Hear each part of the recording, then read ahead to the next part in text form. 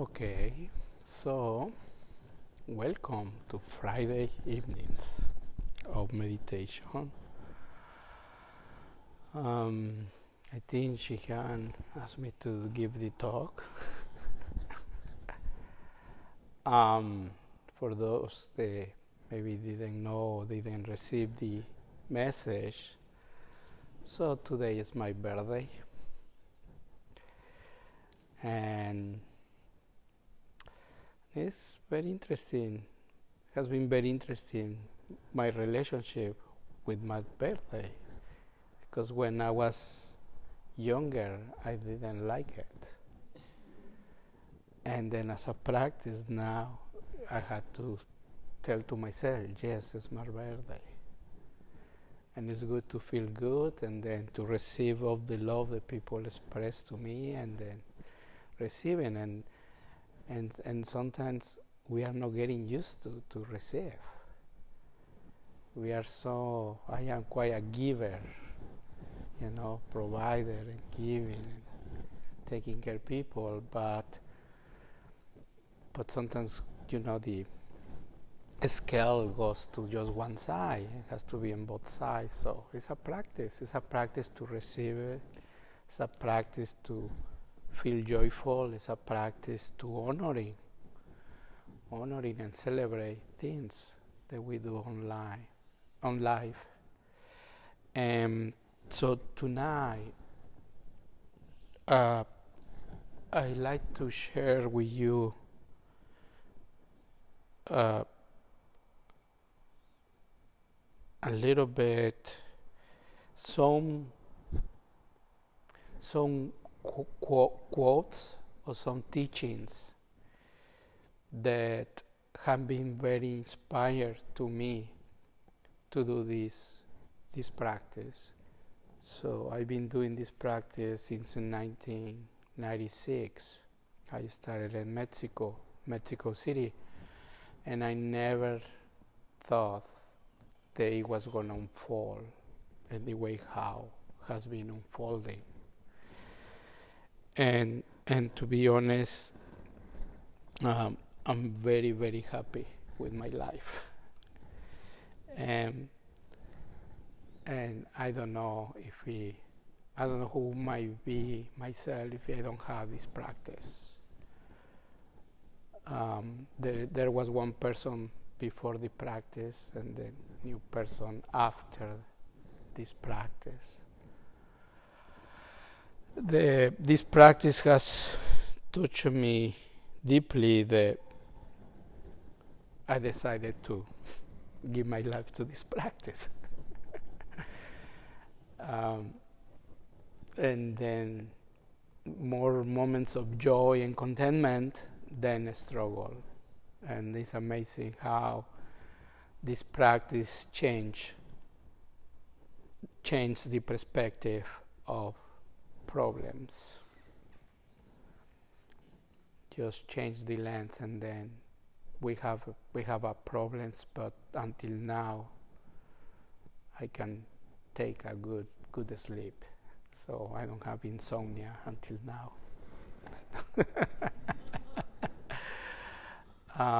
So, and the first one in my early years of sitting, it was one phrase that my Korean teacher, Samu Sumini, told me when I asked quite a stupid question.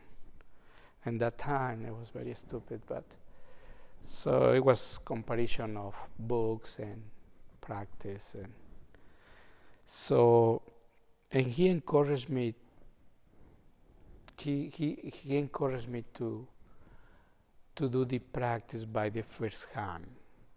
So he said, Zen is about just really do it by the first hand, have the experience.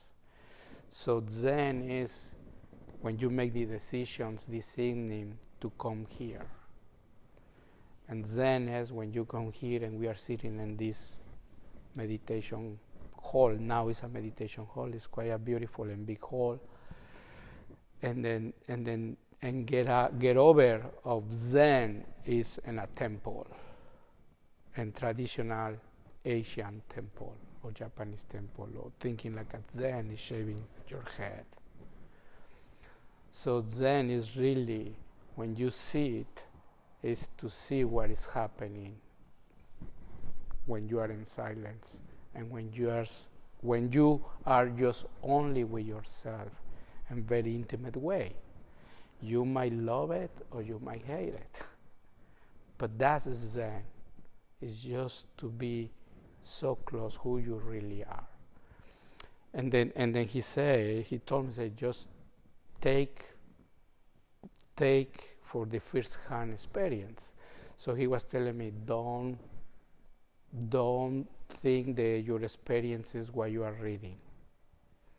What you are reading is second-hand experience, or maybe third-hand experience. So you have to test what those books that are saying. So and the phrase that I was gonna mention is, or the advice. So he say, keep doing this. When the pass of the time, you will realize that you are the center or the origin. I think he said the origin of the whole universe. And that just phrase is just, I couldn't get it in that time. It's like, how can I be the origin of the whole universe? And which is true. When the pass of the time, this Zen is a way of melting this construction of this idea of this identity that we call I. So Zen is gonna teach us,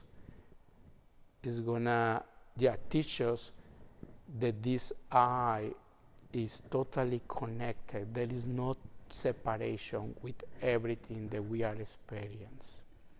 It's almost like a fish in the water, or the bird and the air.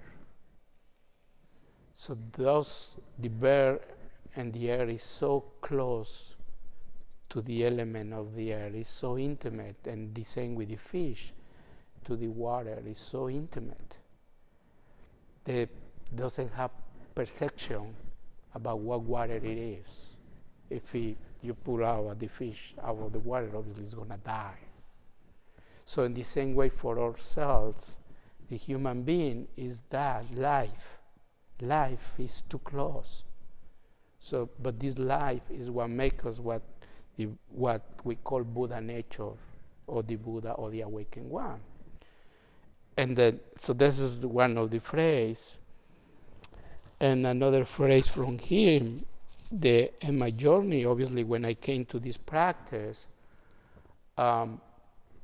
so I was with a lot of suffering, a lot of just troubles in life. That was trying to find a gate or something that I can reduce my stress, in Mexico City.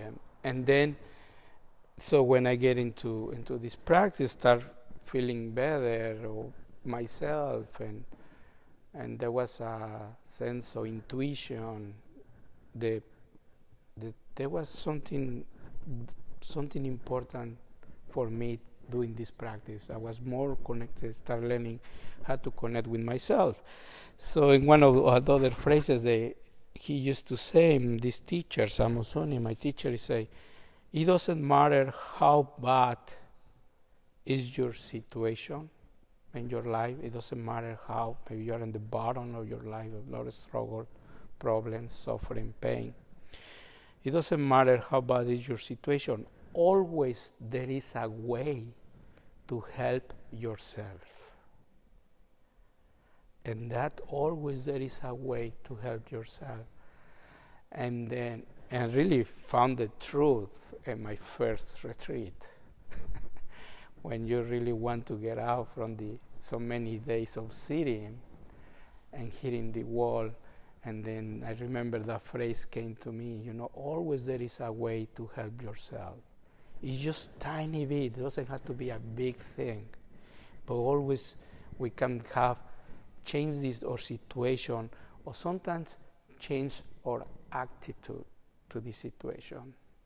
Maybe sometimes we need a little courage and to do a little step. And that first step is going to, put us in the second step or third step. Or sometimes we have to make that phone call, or sometimes we have to send this email, or to connect with that person.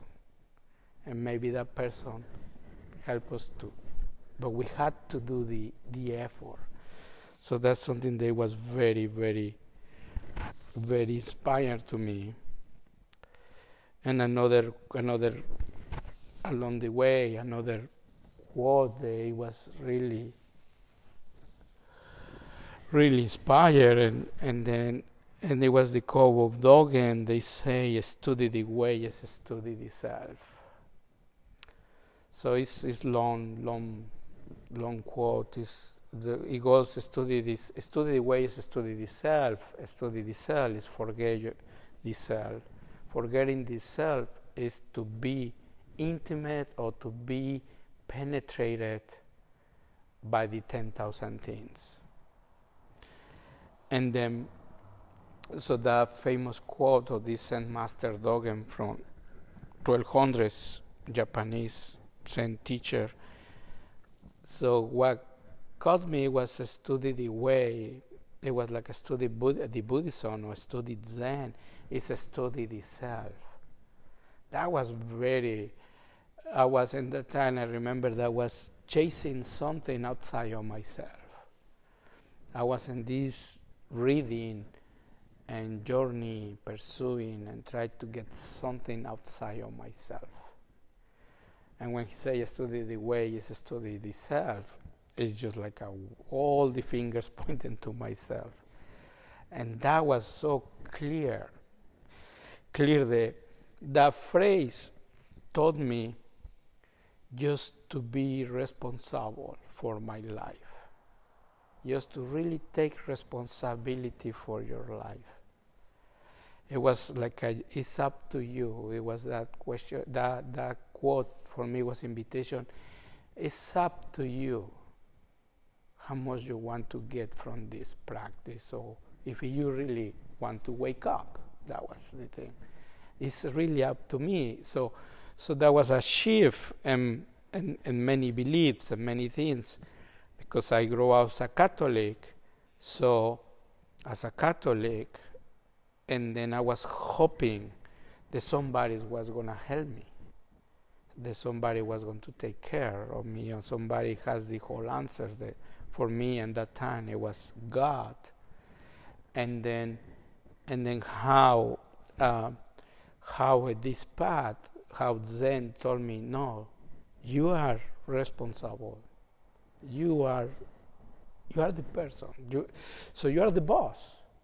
So it was so good, because I said, if I sit, if I keep practicing, who's gonna get the benefit? Myself. If I don't practicing, who's gonna suffer? Myself. So it was just making very clear decision, and that was I really started loving this practice of Zen, and then in that time I didn't. It didn't bother me, my beliefs or things like that. Like I said, I can do this. Just really take responsibility about my life, about my feelings, about this being. So, and then another phrase came. So interesting, because the other phrase came at the same time. It was in Zen, running away doesn't resolve anything. So it was for me. It was very, very good to find. I found this book. They said in Zen, running away doesn't resolve anything. because for many years I was running away, but even I came into Zen practice, always I wanted to find a shortcut. Always I wanted to find an easy practice. Always I wanted to find the book that it will have the answer that I was looking for. And I found this book. I was running for something. I was running to meet myself fully. That was I was running away. And it's amazing how we postpone so many things. When as soon it gets too close to the truth, we postpone it. We do something different. Or it gets difficult, this practice, and we jump into another practice. We go into another tradition. It's okay. It's fine, you know. Sometimes we had to jump. We had to go to, not jumping, but we had to change traditions. We had to change teachers. And that's totally fine. It's part of our journey, you know, in our spiritual journey. But sometimes, as soon we find a little discomfort, we jump into another thing. And then we find a little discomfort in that tradition, we jump into another, and we jump into another.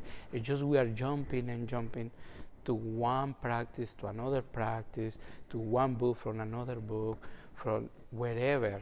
So maybe we go into science, we go to psychology, and now we go into, I don't know, in UFOs, or now we become activists, and so we are jumping, but maybe we are just running away from something, and we are running away from ourselves.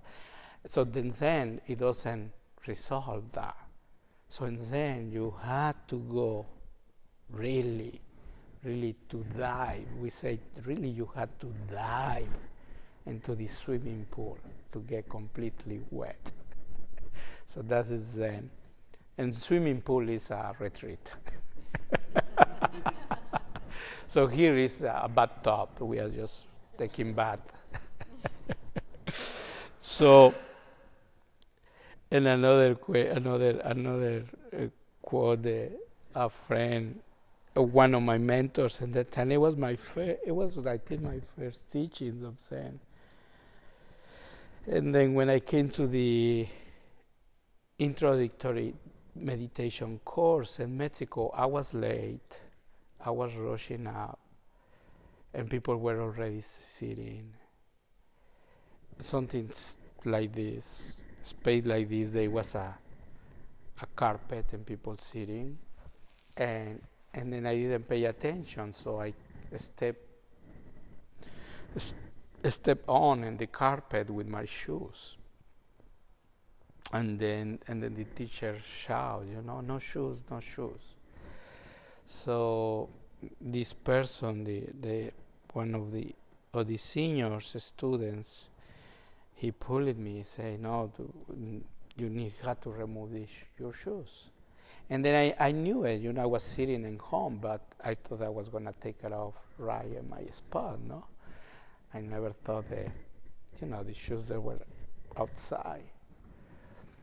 So I went and I took my shoes, and the way how I did it, I just you know, dump it. And then he said no, and then I walked in, and then he called me, no, come back, and then I said no socks, you know.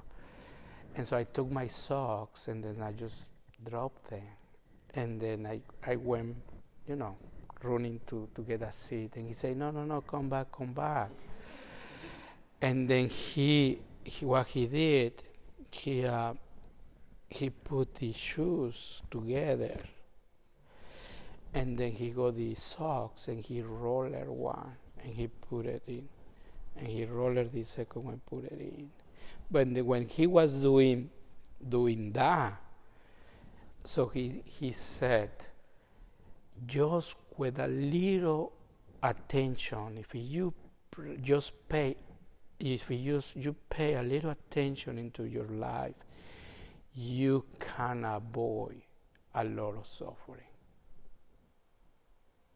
And that was totally true. If you really pay attention in your life, you can avoid a lot of suffering. So, and it's totally true. So what we are doing here is just training that attention. We are just training. So one is the guest and one is the host. For many times we are the guest.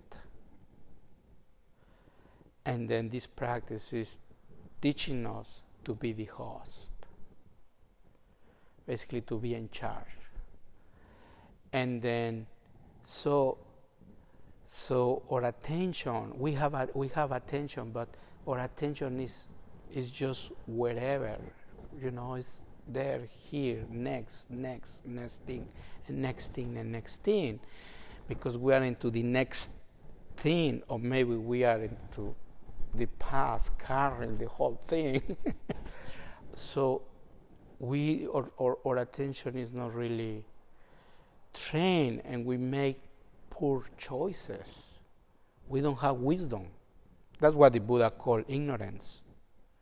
We don't have wisdom, and then just doing poor choices, we create just suffering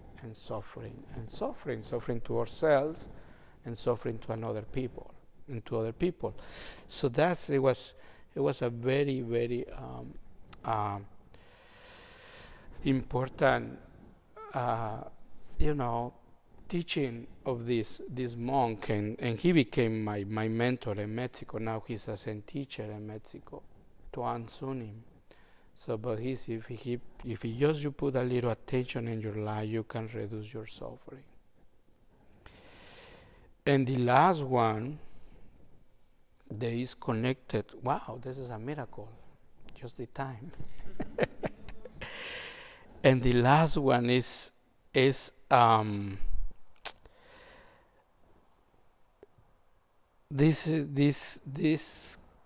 quote is coming from the Diamond Sutra. So it's a very it's a core teachings on Zen, the Diamond Sutra. And then I think you're gonna share something tomorrow about the Diamond Sutra. So the Diamond Sutra, so is really the teachings of emptiness, or the teachings of the non-self, is to really perceive reality from no dualistic view.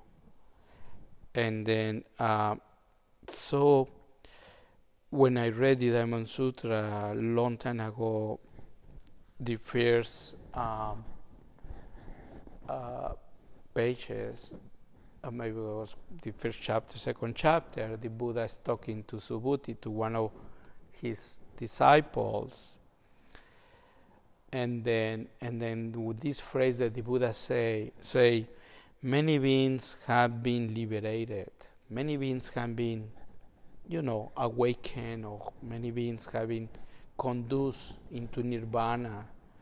Many beings have been liberated by these teachings. And then he say in the same time, but no a single being have really been liberated. So that contradiction of that phrase really caught me and brought me a lot of faith in this practice. It's a puzzle, but I can tell you a little what is the point of this phrase. So the first part of this phrase is just teaching that we live in dualistic world. We live in dualistic world, in the opposites. There is a sense of separation, and which is true. I am here and you are there. I am speaking and you are listening. So one is the speaker, other is the listener. So there are two things, But the second part is talking about the non-dual. Is about the oneness. So here, the oneness of the speaker and the listener, it will be the communication. It will be the relationship, things that we are connecting. It's just one thing. Just, I will say, the Dharma talk. So that's, but because what he's talking, and I'm not gonna go, I don't have the time to explain the whole thing, but what he's talking is about you have a sense of I when you come to do this practice, and which is truth. It's okay. Shinsan comes to sit, Gloria comes to sit, there is a I, there's sitting. It's totally true. But as soon as you get liberated, you realize the Shinsan always has been there. And Gloria has been there, or Dayo has been there. Always. You cannot remove yourself from this being. It's just, it's the coin. It's the coin. So you see first one side. When you see the other side, you realize they make the coin, but you cannot take away any side because the coin doesn't exist. So that is what this phrase, and then very well-known phrase of Suzuki Roshi is another version. I could say it's very, very clever. They say everybody is perfect as you are. You are perfect as you are, but you need a little improvement. It's the same thing. It's the same thing, but then totally. So that's what I wanted to share. Thank you so much.